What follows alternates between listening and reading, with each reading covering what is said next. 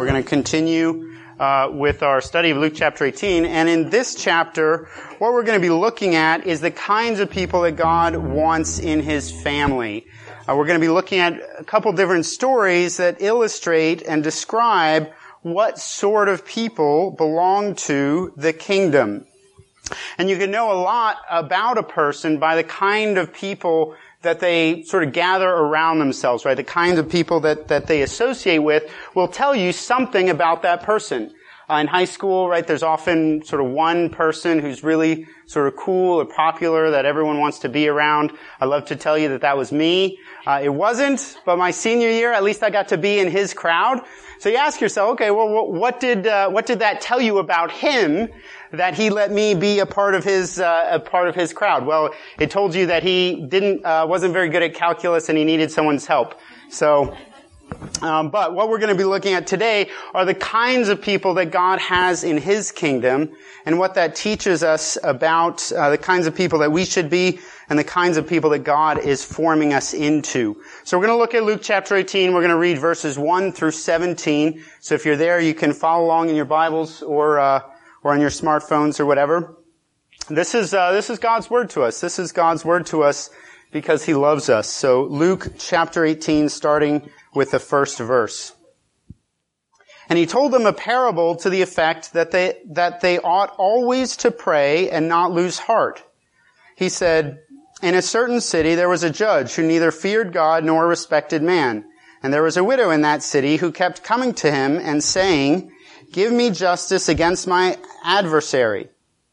For a while he refused, but afterward he said to himself, 'Though I neither fear God nor respect man, yet because this widow keeps bothering me, I will give her justice, so that she will not beat me down by her continual coming.' And the Lord said, 'Hear what the unrighteous judge says.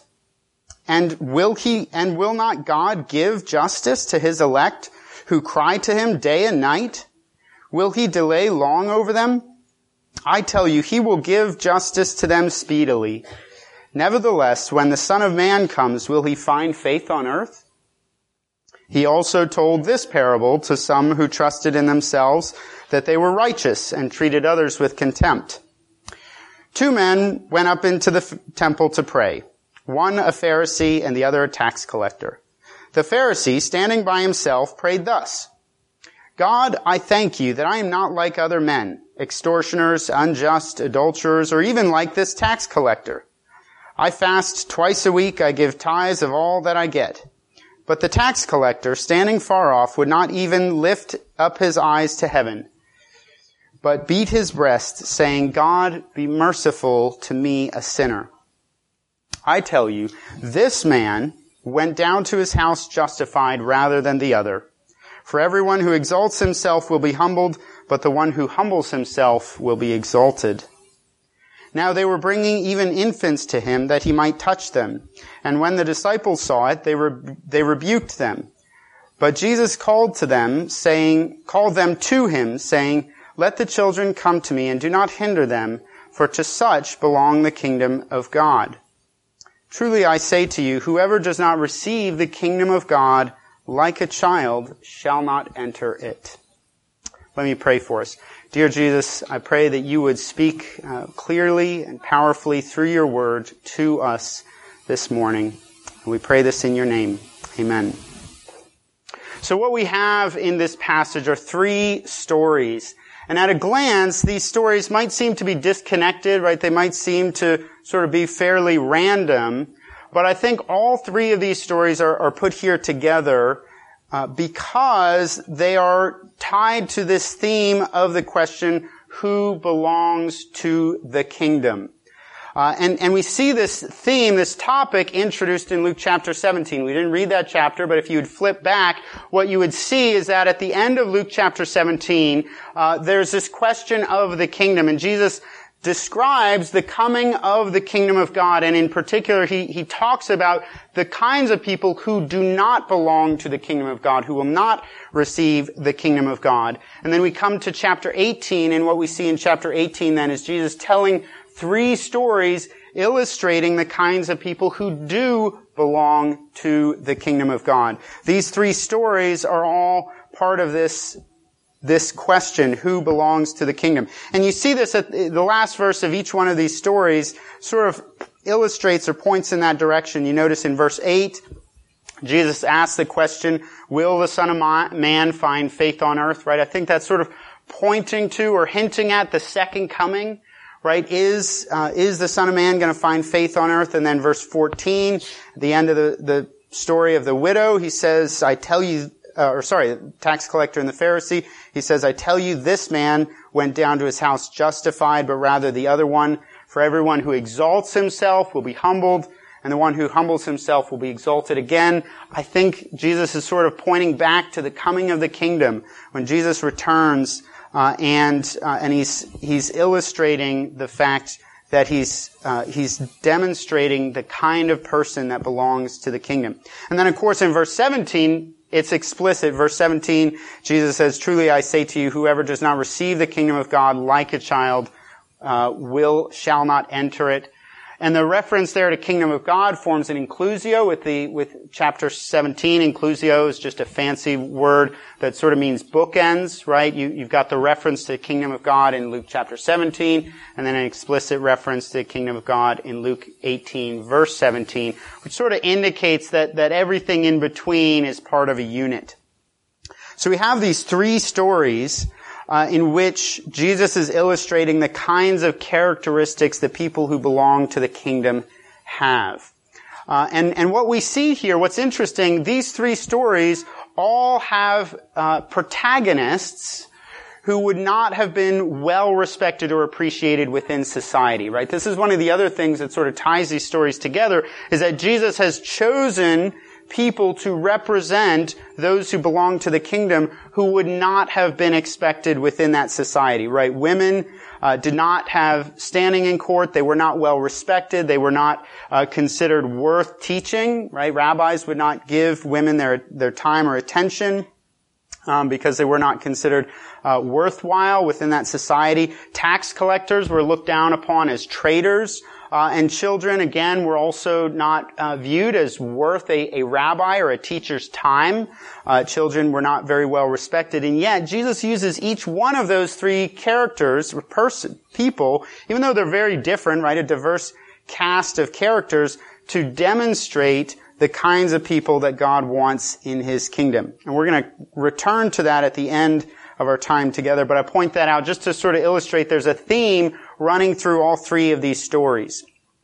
So what we're going to look at, the three stories illustrate three different things. And the first is that God's people have hopeful persistence. The second is that God's people have repentant humility. And then the third is that God's people have childlike dependence.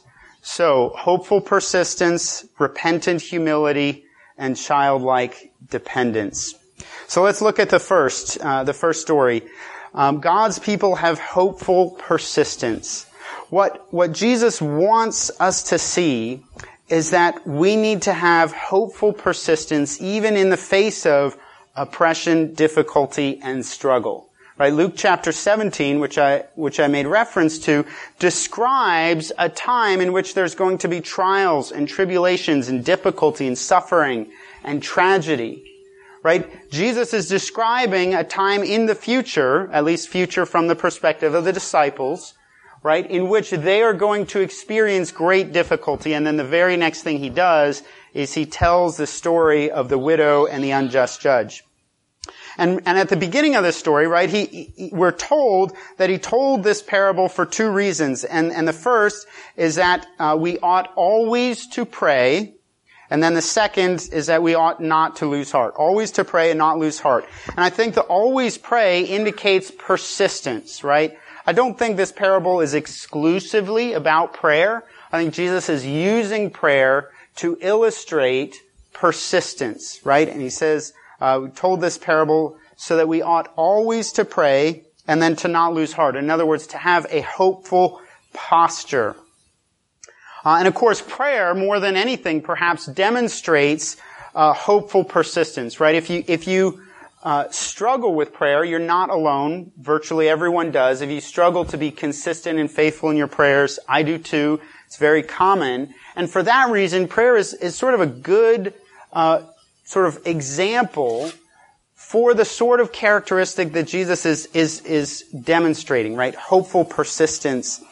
Because prayer often, when we're praying for something that we don't get an answer to right away, right? It's easy to be discouraged, right? And to lose hope, or just to sort of stop being persistent in those prayers, right? If you've had something that you've been praying for any length of time, you probably felt that experience of growing weary and wondering whether or not God is listening.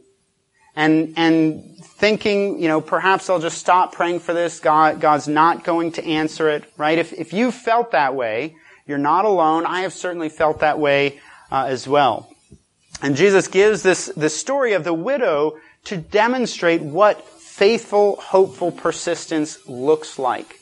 I had a seminary professor who I think he was an incredibly godly man, and he demonstrated this in his own life more than anyone else I know.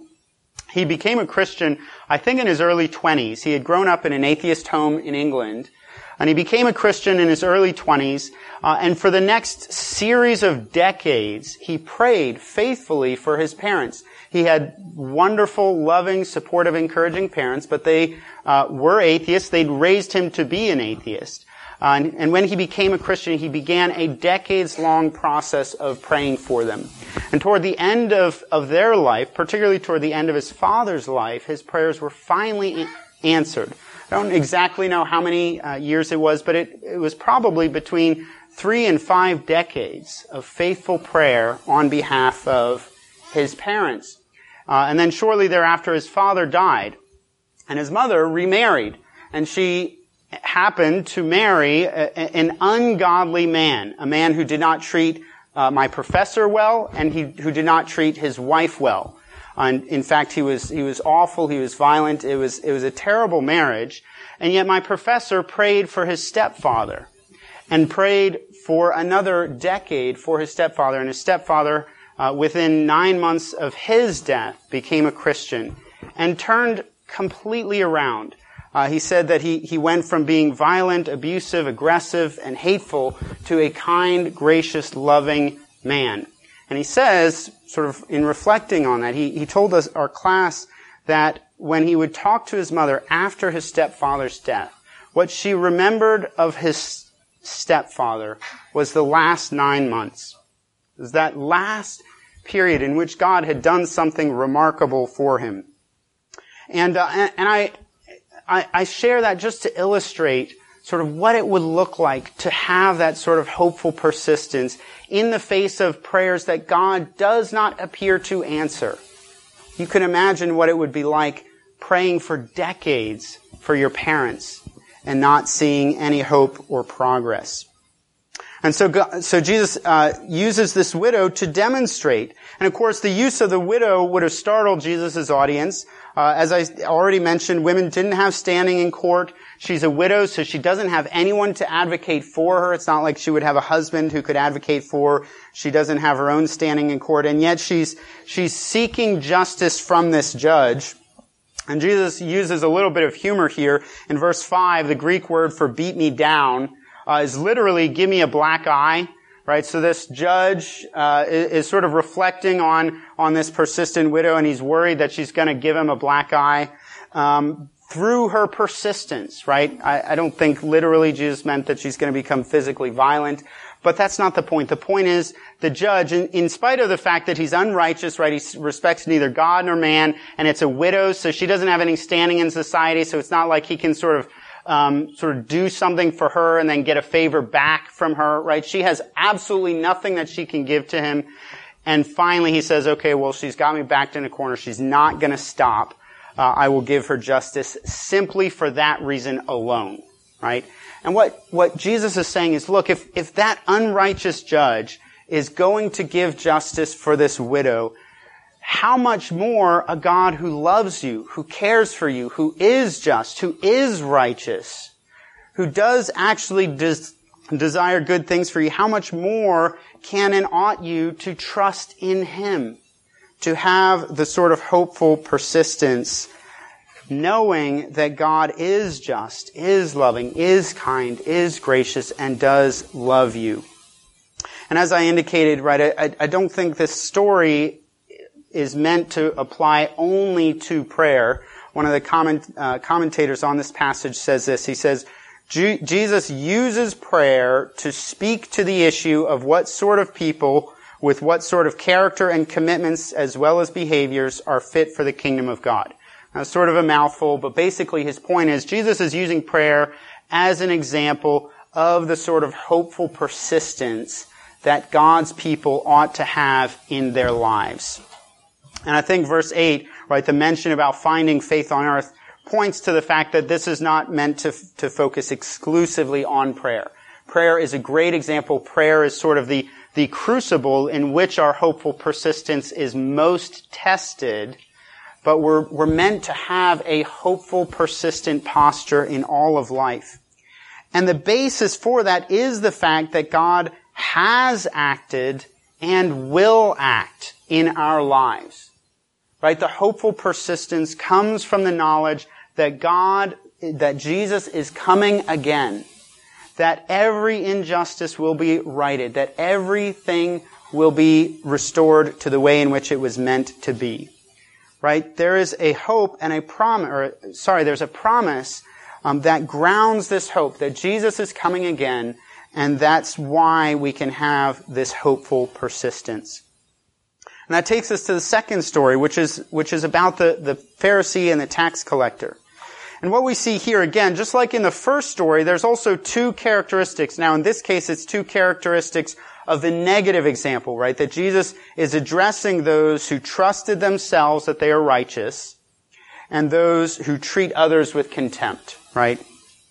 And the Pharisee is an example, right? This parable is meant to apply to anyone, not just Pharisees, but Jesus is using a Pharisee as an example of someone who trusts in themselves that they are righteous and treats others with contempt.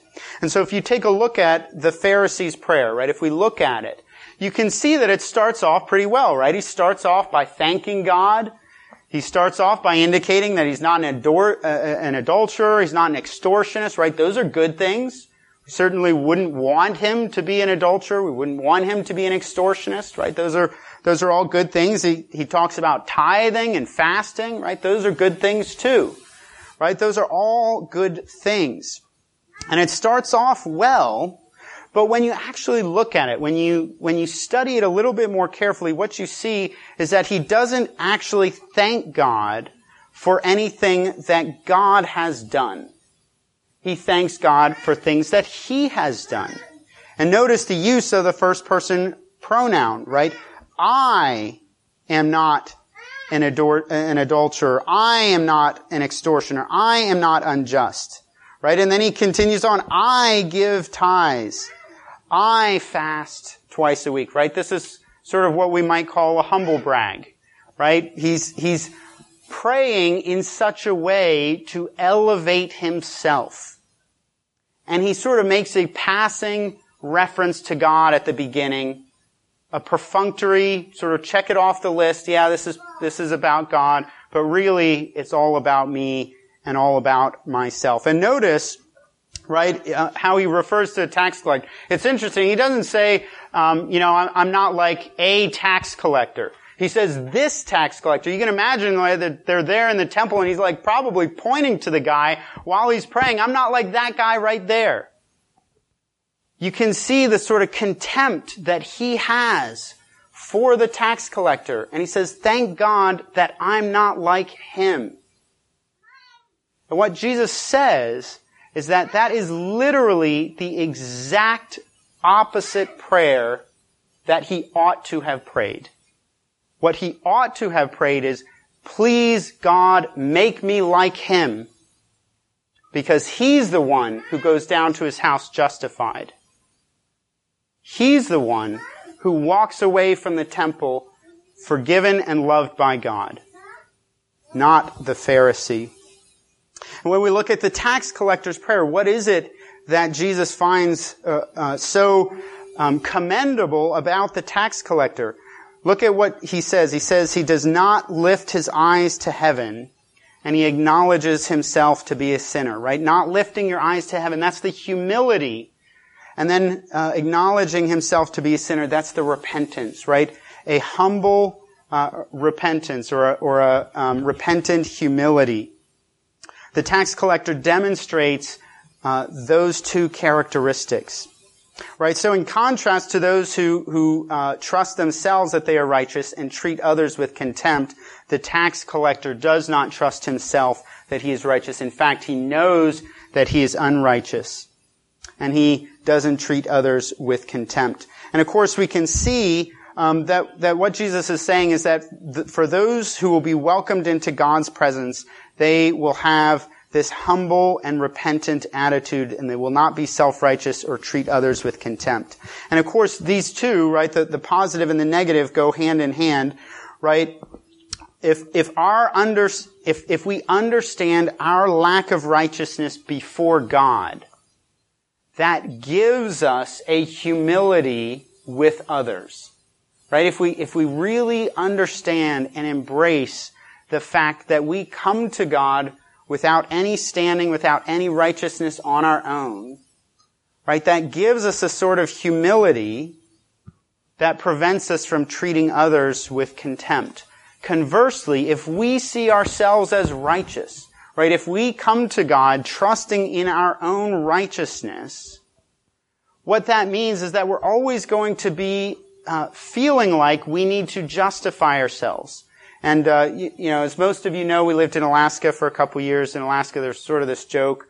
You only ever needed to be the second slowest person in a group, right? If you come across a bear. You don't have to be the fastest. You don't even have to be the second fastest. You just have to be the second slowest person. Right? And I think often we sort of treat righteousness that way. When we don't recognize that our righteousness comes from God, that it's from and through Jesus, when we're seeking to justify ourselves, we often look around and find the most unrighteous person in a group and say, okay, well, at least I'm not that bad. Right? At least I'm not like them. I do this. I go to, Bible study. I read, I pray. I do this and that and so on and so forth. At least I'm not like them. I'm the second least righteous person in the group. And that's enough, right? But that, of course, is not how it works, right? What Jesus is saying is that we need to have a repentant humility. And that takes us to the final story, right? That God's people have childlike dependence. And we see this story, the first two were parables. This is a real story, and it's linked with the two parables by the word now, right? Luke is sort of indicating that this story is connected with the previous two parables. And he says, now, these infants were being brought to Jesus. And the Greek word for infant there is a word that really sort of means like fresh out of the womb. Right? Like brand new baby. And we see this, right? Luke emphasizes, not by use of that particular Greek word, but by emphasizing the fact that they were being brought to Jesus. Right now, perhaps there were toddlers, perhaps there were older children included as well, but at least these are children who are so new, so young, so utterly dependent that they are being brought to Jesus. They are not coming to Jesus on their own. Right? And if you have had young children, if you have young children, or if you know anything about young children, right, you know that they are utterly dependent. They can't feed themselves, they can't clothe themselves, they can't change themselves. Most of our kids had sleep issues, right? So we actually had to train them how to sleep. You think of a baby and you think, okay, well, what can they do? They can eat, sleep, and poop. Well, actually, not necessarily, right? Some children have real struggles eating, and they need to be taught how to nurse properly. Some children have real struggles sleeping, and they need to be taught how to sleep. Children are utterly and completely dependent. They offer no value, right? They don't contribute to, my dad at the dinner table, he'd always ask us, what did you do to add to the gross national product today? Children don't add anything to the gross national product, right? They have no value. They do not contribute. They are utterly and completely dependent. And this is the sort of person, this is what it looks like to be a part of God's kingdom. Right? In the next chapter, in the book of Luke, we're going to see the story of the rich young ruler. And at the end of the rich young ruler, where Jesus says, and the disciples say to him, if he couldn't enter the kingdom, then how could anyone enter the kingdom? And Jesus responds to them and he says, with man it is impossible, but with God all things are possible. Right? That's the point. Right? You bring absolutely nothing. You contribute absolutely nothing. Right? The kind of people that God wants in His kingdom are those who know that the only way they can be a part of God's kingdom is if God Himself brings them there. That's what Jesus is showing us by using children. Right? He is showing us that all our pretensions at righteousness, all our pretensions at thinking that we're worth something, that we're great, that God wants us in His kingdom because of something that we have to offer to Him, because of how great we were. Right? As I indicated, my friend, he wanted me in his group because I could help him with calculus. Hopefully there was more than that, right? I know enough about him to know that he wasn't entirely mercenary in who he had in his friend group, right? But that was something that I contributed to him, right? But that's not the case with God. I mean, God delights in us. He loves our praise. He loves what we do for Him, but He doesn't need it. There was no lack in God. And we don't bring anything that contributes to our own salvation. In fact, even the good things about us, even the good work in us is work that God Himself has done. If we look back just for a minute, I forgot to mention this, right? The Pharisee in his prayer mentions all the good things about him, that he's not this, he's not that he does this, that he does that. And of course I indicated that was wrong because he was taking all the credit for it. It's not wrong to recognize good things about you that God is doing in your life and to be thankful for that. Right? It's not wrong to sort of take a minute to think about yourself and to see how you've grown in holiness and righteousness, to see the ways in which you reflect God's beauty and character and goodness.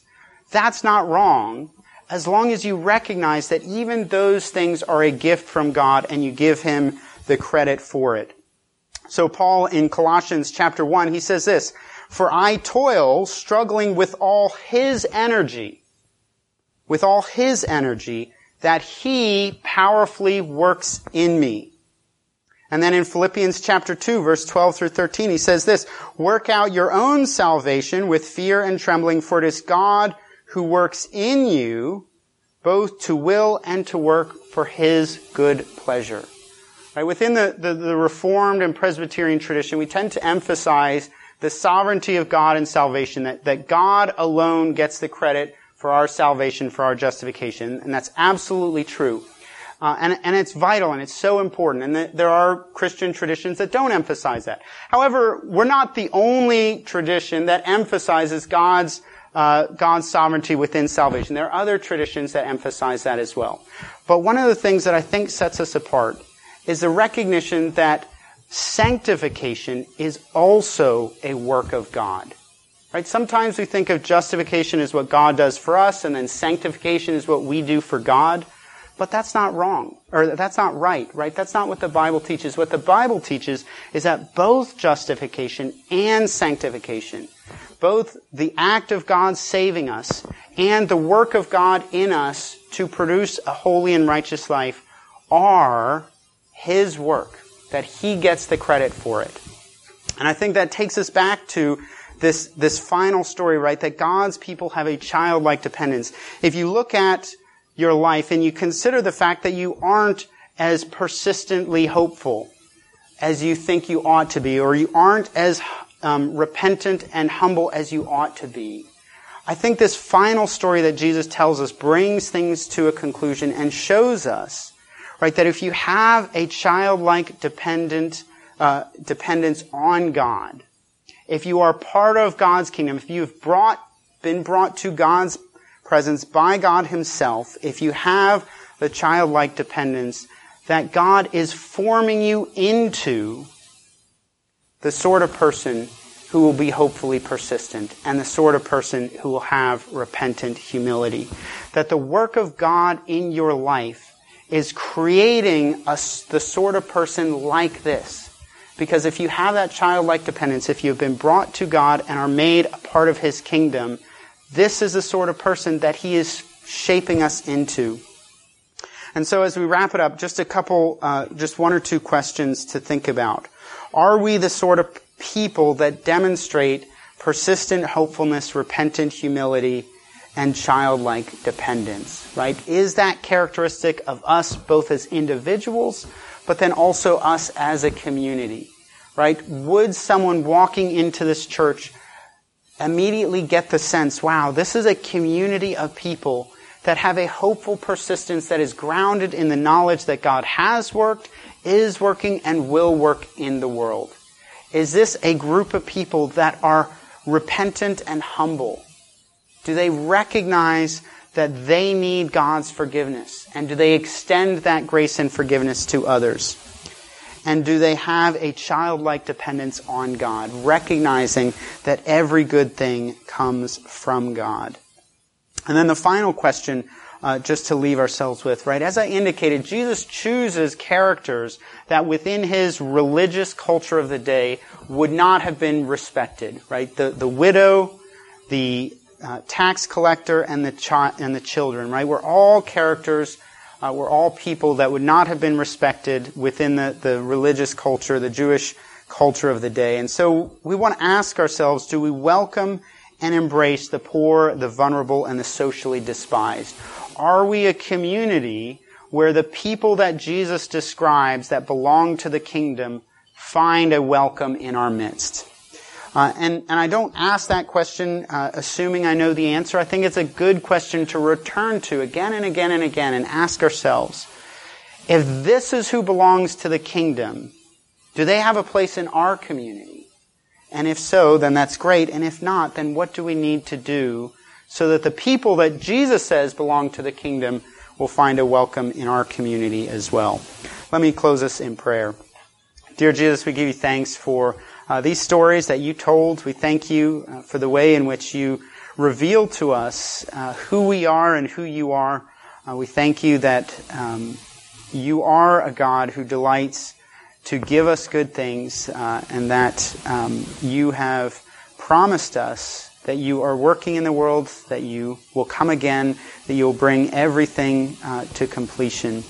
We pray that you would give us a hopeful persistence, a repentant humility, and a childlike dependence on you as we live in this world. We pray this in your name. Amen.